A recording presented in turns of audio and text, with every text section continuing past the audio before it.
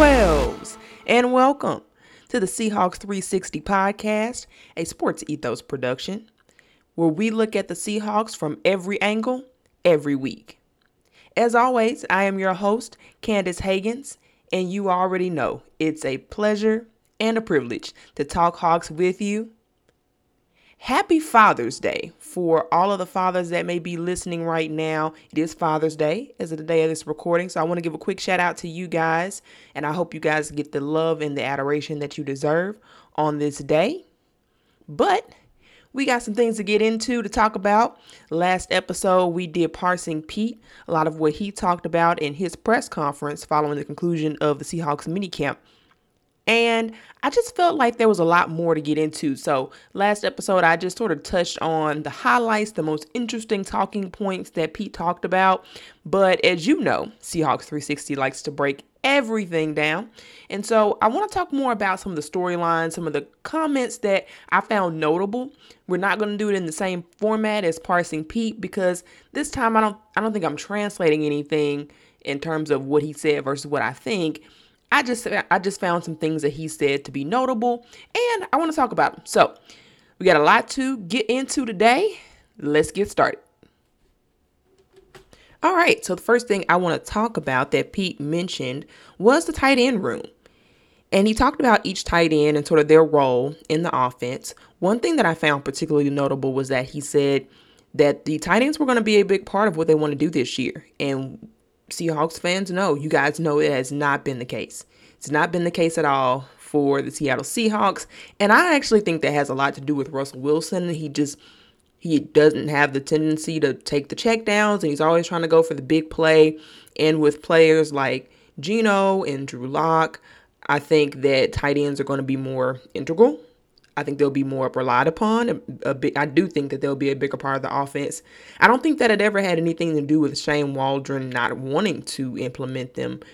In fact, I think the opposite. I think, you just have a quarterback, and you had a quarterback who that wasn't the strength of his game, and that wasn't what he wanted to rely upon, especially when you have wide receivers like DK and T. Lock. You can't get mad at that, but I'm excited for seeing a tight end the tight ends get more involved in the offense. And I think it'll be exciting to see.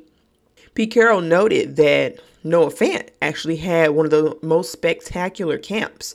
And he talked about how easy of a transition it was for this offense.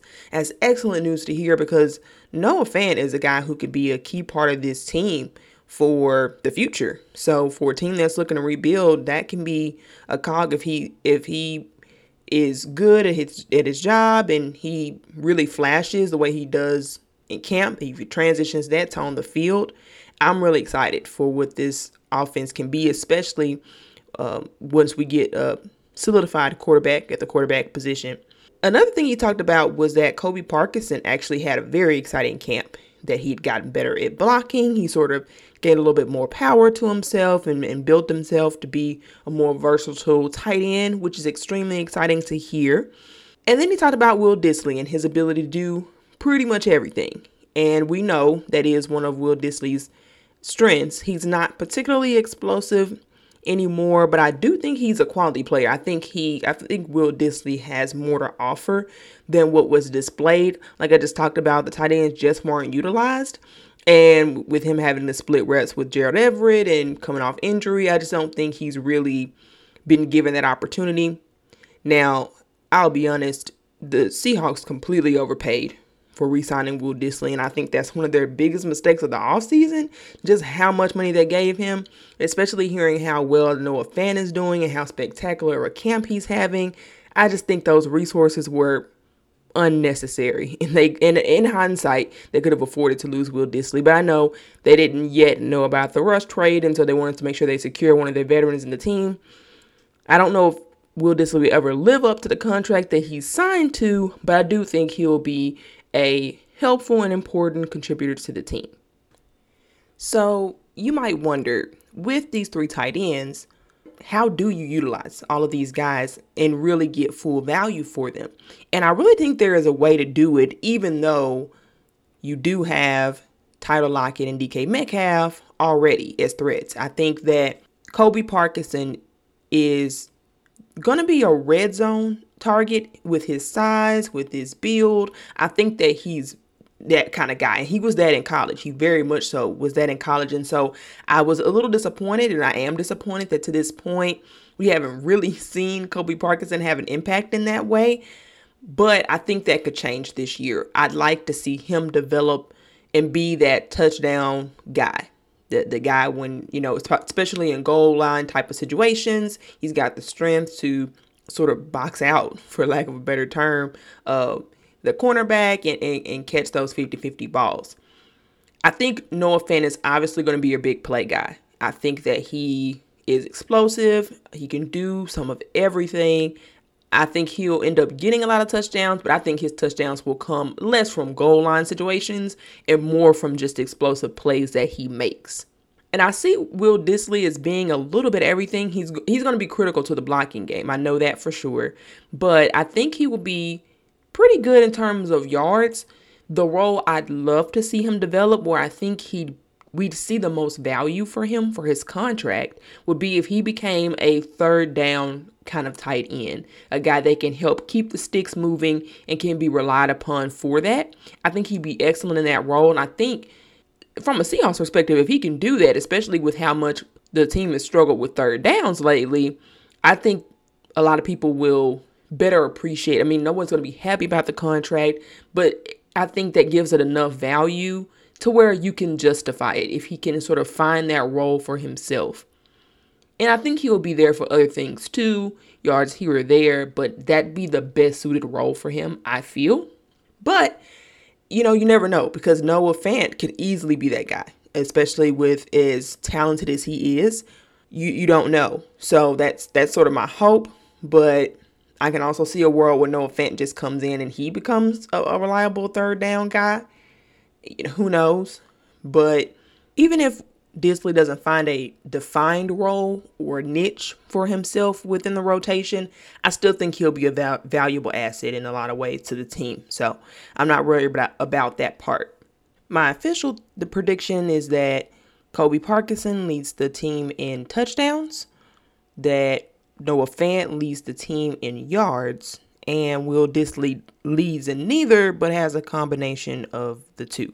I'm very interested in what you guys think, so feel free to comment when I post this podcast. I'd like to hear what your thoughts are, and if you think Will Dissly or Noah Fant will end up leading in touchdowns. It's definitely an interesting conversation to have, especially if they're going to be a more critical part of the offense going forward. So, that's all I got on my tight end thoughts. Let's talk about these injuries. These constantly plaguing injuries. Pete talked a little bit about it in his press conference. So we already know that DK Metcalf is injured, Jamal Adams is injured, Quandre Diggs is injured, and we talked about a few other injuries as well. Now, Quandre is set to be back and he'll be fine by the time training camp rolls around. He's on track. There is a question mark around both DK and Jamal, since they had, I think Jamal may be more likely to be ready for training camp. My hope is that he's ready for training camp. But DK is a little questionable because he had an off-season procedure. So you never know with those kind of things, if that'll work out where he can start when training camp starts. And given his contract situation, maybe he wouldn't participate either way. So we'll be keeping an eye out for that. But in terms of other injuries, Gabe Jackson, we learned, had an off-season procedure on his knee or something along those lines. I hope that helps him be a little bit more productive. Maybe he was struggling with an injury throughout the season, was just sort of playing through it, and that sort of explains his really mediocre year. I mean, I wouldn't call it bad, but it definitely wasn't good. So maybe that means we'll see more improvement for him during the season, but I do think that means he might miss some of training camp. We'll see. Right now, Phil Haynes has been getting a lot of snaps at that position, so I don't know what that will mean long term, but I know he'll be ready for the season. You hope that these guys can get reps during training camp, especially given the quarterback situation, the competition that's going on. You just want these quarterbacks to get reps with the starters, with the best, and you want to be able to evaluate them accordingly. But even beyond those, Pete Carroll talked about some additional injuries, some people who may not be ready for training camp. Eskridge suffered a hamstring issue, and it's really unfortunate. It's not looking good for that pick because he struggled with injuries so much in college that he changed his number just to get a fresh start. And it's looking like he might have to do the same thing with the Seahawks. This is a young guy in his second year who's had little to no opportunity to not just play, but to practice even. Like, he's not really even been able to practice. He didn't really get to participate in training camp last year. He's questionable to go into training camp for this year. I mean, how can you expect this guy to really contribute and add to your team if he's never even available for the practices, let alone the games? So that's a concern. I'll be honest. I was not happy to hear about that. It just, to me, feels like his college history is following him into the NFL, which doesn't always happen, but it looks like that's the case for him. I really hope I'm wrong. I hope that he can play all of training camp, and I hope that he can play this season because this team needs a fast wide receiver. And I know that's why they added Marquise Goodwin, but I mean, they drafted this guy for a reason. His ability to be a threat on fly sweeps will be really helpful to this team that will be run first, to be quite frank. It'll be a run first offense. And so that threat, that horizontal threat, and not just being a vertical threat, means a lot to the success of the potential Seahawks run game. If they want to win any games, they've got to be able to be a threat horizontally just as much as they are vertically. And so you hope this guy gets healthy. You hate to see that, especially for a guy this young and so early in his career. But we'll see.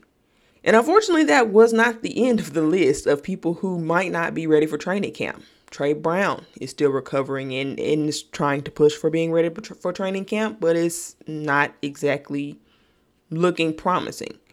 Marquise Blair is also pushing for training camp, but he is not looking promising. We'll talk more about Marquise Blair here in a second. I'll come back to him. But then you got guys like BBK, Ben Burkervin, who he suffered, I believe, an ACL tear. I hope I'm not getting that wrong. I'm just saying off the top of my head.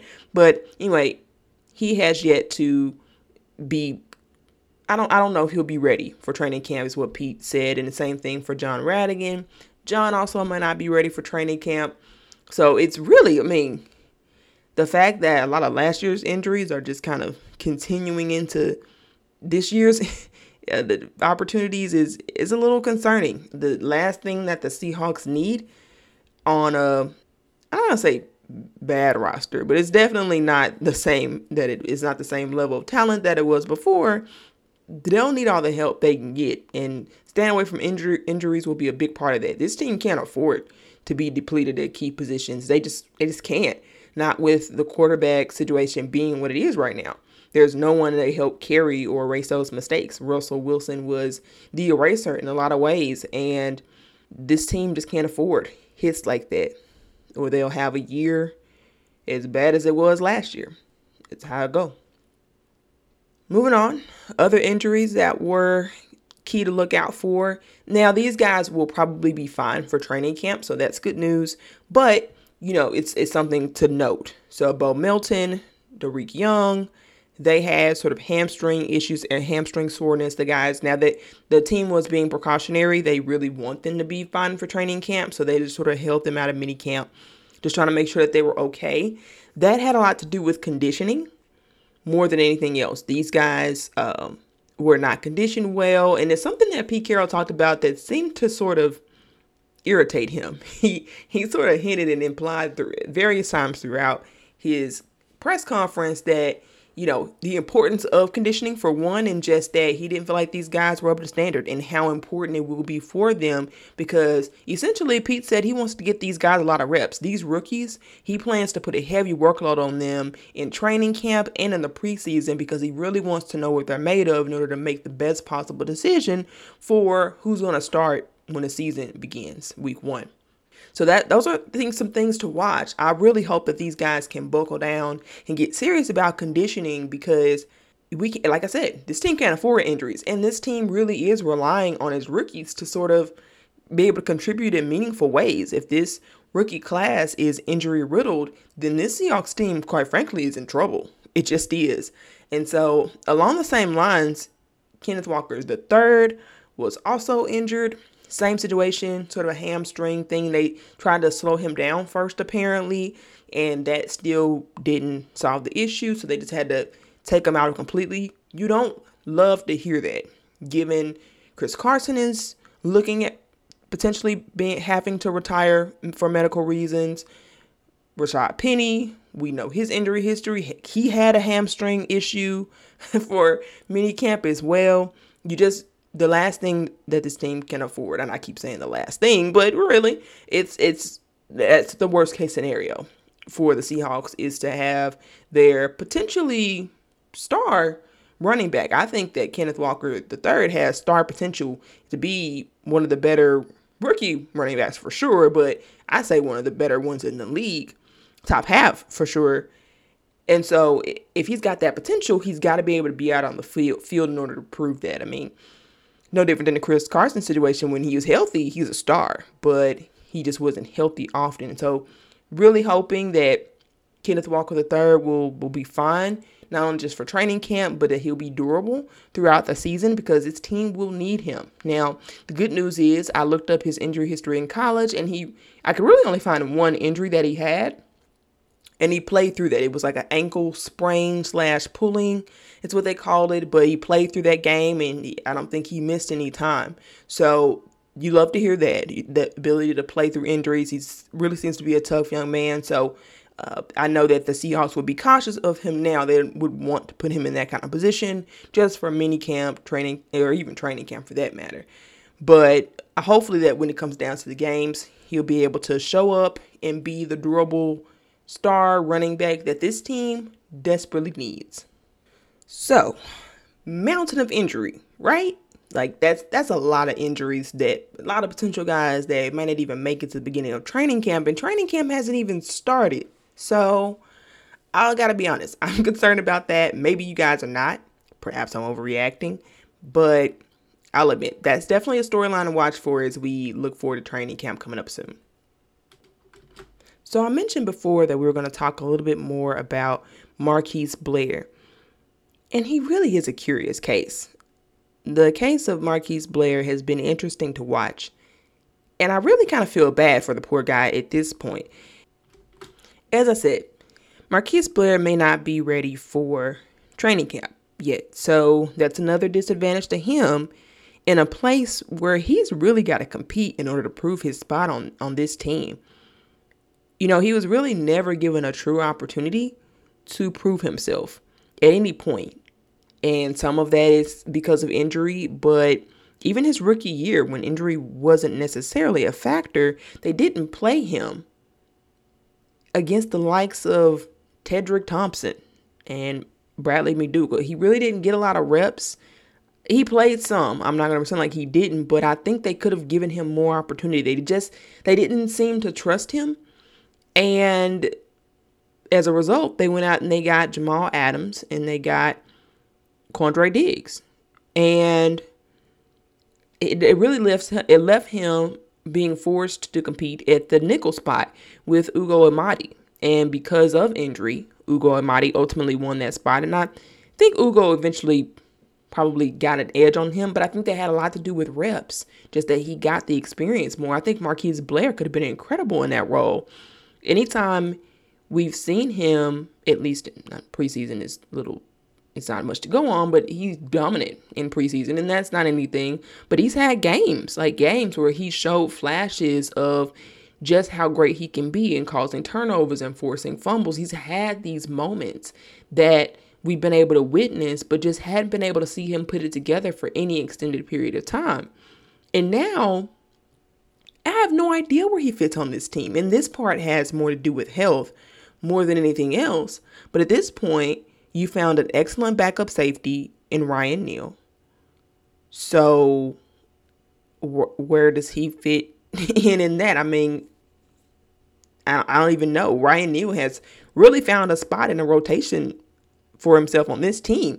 He's been able to do or emulate anything that this team has needed Jamal Adams to do, whether it's blitzing or coverage. He's done an amazing job, and he's earned that. So Marquise Blair would then be under Quandre Diggs, Jamal Adams, and Ryan Neal. I don't know how you really see the field at that point. I mean, right, Quandre Diggs and Jamal Adams are getting paid too much to be playing a lot of snaps off the field for you to be rotating other guys in. You expect those guys to play a dominant amount of the snaps. And the few snaps that they don't get, I think, goes to Neal. Then you look at the cornerback position, and I've already talked about how competitive that spot is. You got Artie Barnes. You have Justin Coleman. You got Ugo Amadi, who's got much more experience under his belt at this point, despite having a down year last year. And then you've got Marquise Blair. Really, where does he fit in? When Pete Carroll talked about him and what he hopes to see for him in this team, he mentioned that he wants to bring them in, that he wants to bring him in at safety on some of the nickel and dime packages. But I don't see how he can find a consistent rotation on this team at all. I mean, it's really unfortunate for him because I really believed in the guy, quite frankly. But when he was on the field last year, he did not prove to be much of anything other than mediocre. I mean, he wasn't a liability, but he definitely wasn't. He didn't show any flashes in that time. And I think a lot of that has to do with just so many missed reps, so many missed time, so many missed practice time. I don't really know how you can hone your craft when all you're doing is rehabbing. And that's pretty much all he's been doing. So you just hate to see this. It's a curious case. If he's healthy, I just don't see how he sees the field that often. And that's really unfortunate. It's unfortunate to see. But that's the situation that we're in. So there's just another interesting note I thought I'd bring up. But let's move on and talk a little bit about the O-line. Both Shane Waldron and Pete Carroll made comments throughout minicamp about how well the tackles were doing in transitioning into the NFL, which is great. You want to hear that, especially because this team needs both Abe Lucas and Charles Cross to be solid contributors to the team. You really want them to be starters. You love that. And I think Charles Cross is making his way. I think he's established himself as a starter. Right now, Abe Lucas is actually, they're sharing snaps, first team snaps, with Stone Forsythe, who was a 6th round pick last year. And that's interesting to me. This comment was made, and I haven't really seen anybody talking about this, but I find that to be a little interesting because Stone Forsythe, when drafted, was initially pegged as simply a pass protector. He was just going to be a left tackle. Most people didn't think he had at all the capability to be a right tackle. I find that pretty encouraging.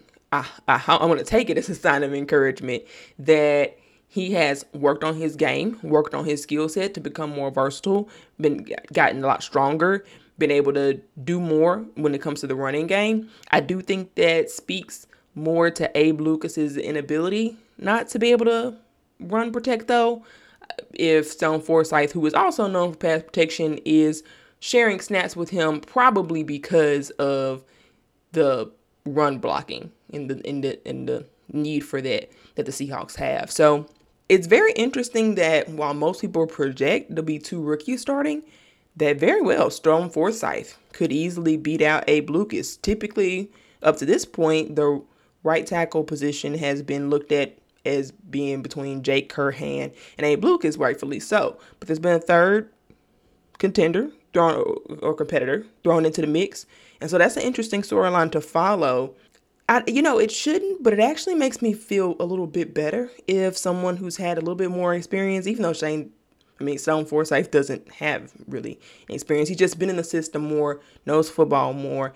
It actually made me feel a little bit better if at least he started for the first few weeks, because I did a little bit of research and I found this PFF case study, and it talked about how tackles do in their rookie year. And it turns out that, of course, top 10 picks generally do very well. So that just goes into what we're all thinking. No one really expects Charles Cross we know he'll make mistakes, but everybody thinks he'll be a competent starter. And their case study showed that. It showed that the top 10 offensive linemen drafted had a value of plus 2.4 for their teams across the board. I think you had to have over 500 snaps or something to be eligible for this case study. So very excellent quality, or especially for rookies to be able to contribute to the team. So not worried about him. It's the concern for offensive tackles who were drafted after the second round that is not promising. Now, devil's advocate, others could say that Abe Lucas was projected to be a second round pick, but he fell to the third round. But those guys who were drafted after the second round had a negative value of negative 1.2. So not great. And I can see how that would be problematic. We don't need the team. The last thing it can afford, I'm sorry, I keep saying the last thing it can afford, but they just don't want a lot of penalties. The Seahawks have endured a tough time with the likes of Jermaine Ifedi, and I think that may be one of the things that causes the rookies who were drafted after the second round to be more of a liability. I think it comes down to penalties more than anything else, just sort of learning and getting comfortable with the game. And the NFC West is still tough when it comes to pass rushers. You got the likes of Nick Bosa, J.J. Watt, even at his age, is still very effective as a pass rusher. It's just not easy to pass protect in this division. And so maybe somebody with a little bit more experience may be great. Now, I'd love for Abe Lucas to win out that job and to prove that he's better and that any flaws he has can be compensated for. He can still be a serviceable starter for you. But I think that the O-line has a better chance of succeeding if there was somebody with a little bit more experience, even a Jay Curhan. So we'll see. But that's definitely something to look out for that I don't think anybody else is talking about, but could be big when you're talking about who's going to be the week one starter if you got another candidate to throw into the mix. So let's move away from that and let's talk about the rookies, some of the standout rookies. And Pete spent some time talking about how they did. He was very impressed with Boye Mafe and does hope that he will be able to contribute. He holds out hope, is what he said. And so, to me, I think that means he's what we think, a rotation player. They think he'll be able to contribute, but he's still got some work to do. What I found most interesting is that he compared him to the likes of Cliff Averill, which if Boye Mafe can turn out to be close to what Cliff Averill was to this team, that's a draft hit. And that could work out very well for a Seattle Seahawks team that needs its defense to shine. So he said he's got the bend, the athleticism of Cliff Averill, and paired with Darrell Taylor, who we know has the potential to be a double-digit sack guy. That could be an incredible pass rush, and that's exactly what this team has needed for years now. So that was really exciting to hear. I don't really have a ton of breakdown on it, but I just found it to be exciting. And yeah, that's pretty much it on that. He also talked a little bit about Kobe Bryant and how well he'd done. He actually said he has probably some of the most natural hands of anybody at camp, which is pretty impressive, a compliment for a rookie. And to me, that means he's got the potential to be a ball hawk, which you absolutely love to see. The Seahawks used to be great with turnovers. Pete Carroll has always emphasized turnovers as a really important part. And even when the defense has struggled at times, turnovers has been the one bright spot of the team. And that's really how they've been able to win games, because of turnovers. For example, in 2020, the Seahawks ranked 8th in turnovers in the NFL. Can't speak. But in 2021, they ranked 25th. They only had 18 turnovers, 11 interceptions the entire year. No wonder it was such a bad record, right?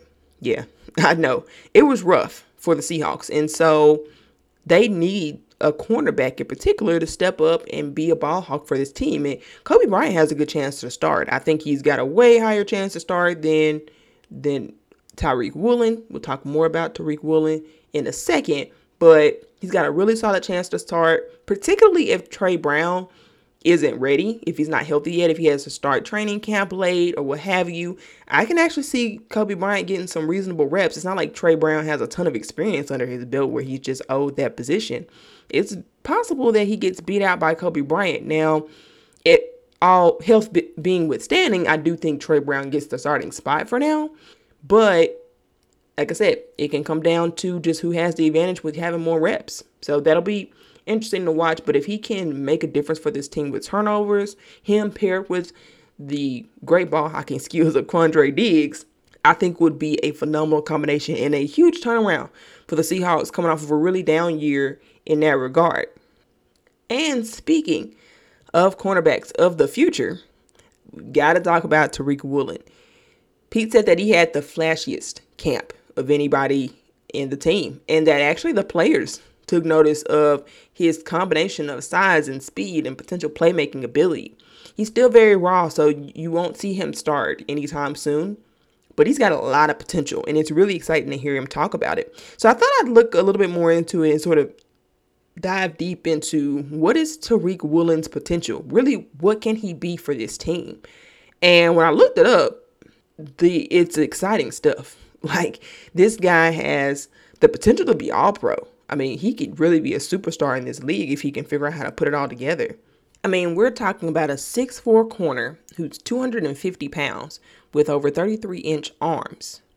That's an incredible combination.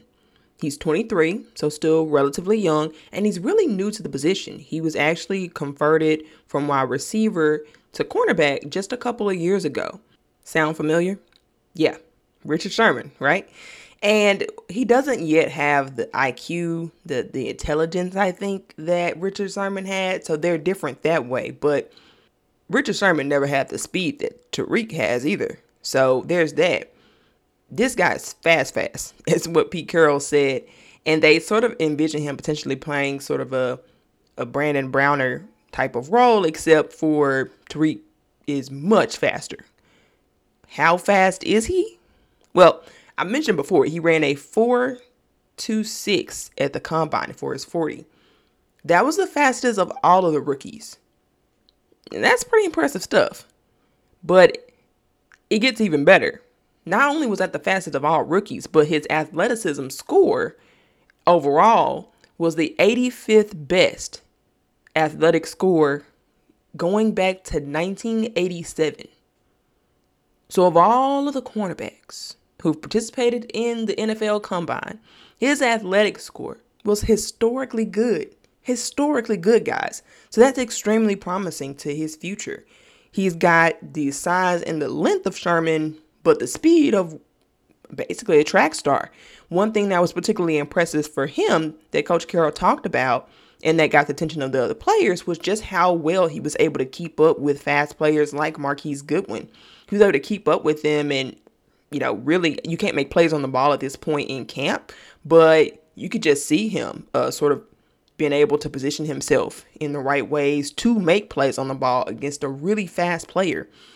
That's going to be really important, especially considering how elite the talent is at wide receiver. You really need somebody who can compete with those type of athletes at that position. And given that he's a wide receiver himself, I think he'll be able to do that in a great way in terms of predicting routes and all of that. I think that knowledge will be great for him.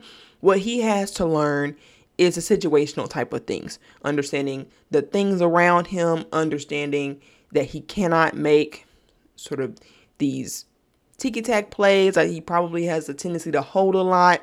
And so that'll get him if he can ever sort of clean that type of stuff up. And Pete Carroll is the absolute right coach to help him do that. Then he's got a chance to really be one of the best cornerbacks in this league if he can put it together, which is extremely exciting. People keep saying he's raw for a reason, though. He really only played against one Power 5 opponent in his 16 starts. And so there's still a lot of work to do there. I think he probably won't be a starter quality type of cornerback. My guess is for 2 years, to be honest. I'd be surprised if after 1 year he was really able to put it all together. I think after 1 year he might be able to make contributing snaps as a rotational player. Hopefully. I think that's the best case scenario, that after 1 year he's able to contribute in rotation. And after 2 years, he's able to become a long-term starter for this team, which will be absolutely great to see. So this future is bright for this team. A lot of people don't have high expectations for this team because it's so full of young players and they have so much that hasn't been proven. But it's a refreshing change, I think, for myself and for most of you guys listening who get tired of just seeing the proven talent hit their ceiling, not having the speed, not having the athleticism to really being able to compete in a league that's only getting more fast and athletic. And so I'm happy to see it. This team built its Super Bowl run on players who were young, looking to prove themselves. And it is my hope that these players are just as young and as hungry to win and to prove their place in this league, that they have those chips on their shoulder in the same ways that the Legion of Boom were. Now, I'm not sure if it'll be to that extent, because that's one thing I will say, a conclusion that I came away from out of the camp. With these rookies, you didn't hear a lot about the chip on the shoulder kind of guys. And I don't know, I don't have an opinion yet on whether that's good or bad. It's different. Generally, they like the chip on the shoulder guys, but maybe they just want guys who will fit into the culture more. So hopefully these guys have the work ethic to really put themselves on the map, because certainly the Seahawks have put themselves in the position to hit on these picks by looking at the traits and the needs and the culture of where the team is going. But it's just a matter of, does it work out and how the chips fall. Still really early in this process, but it's for sure a fun thing to watch as we look at the training camp and preseason. Well, that's all the time we have for today. Next time on Seahawks 360, we'll talk about what are the players who have to redeem themselves the most. We'll go into depth on Redemption Row. There may be a couple surprises in there too. So look forward to that. In the meantime, make sure you follow me, your host, on Twitter. You can find me on Twitter at CandaceH901. That's CandaceH901. And be sure to follow the show at Ethos Seahawks. And be sure to leave a review, share, and comment. We'd love to hear you guys' feedback. That's it. That's all I got for today, guys. I'm out. And as always, go Hawks.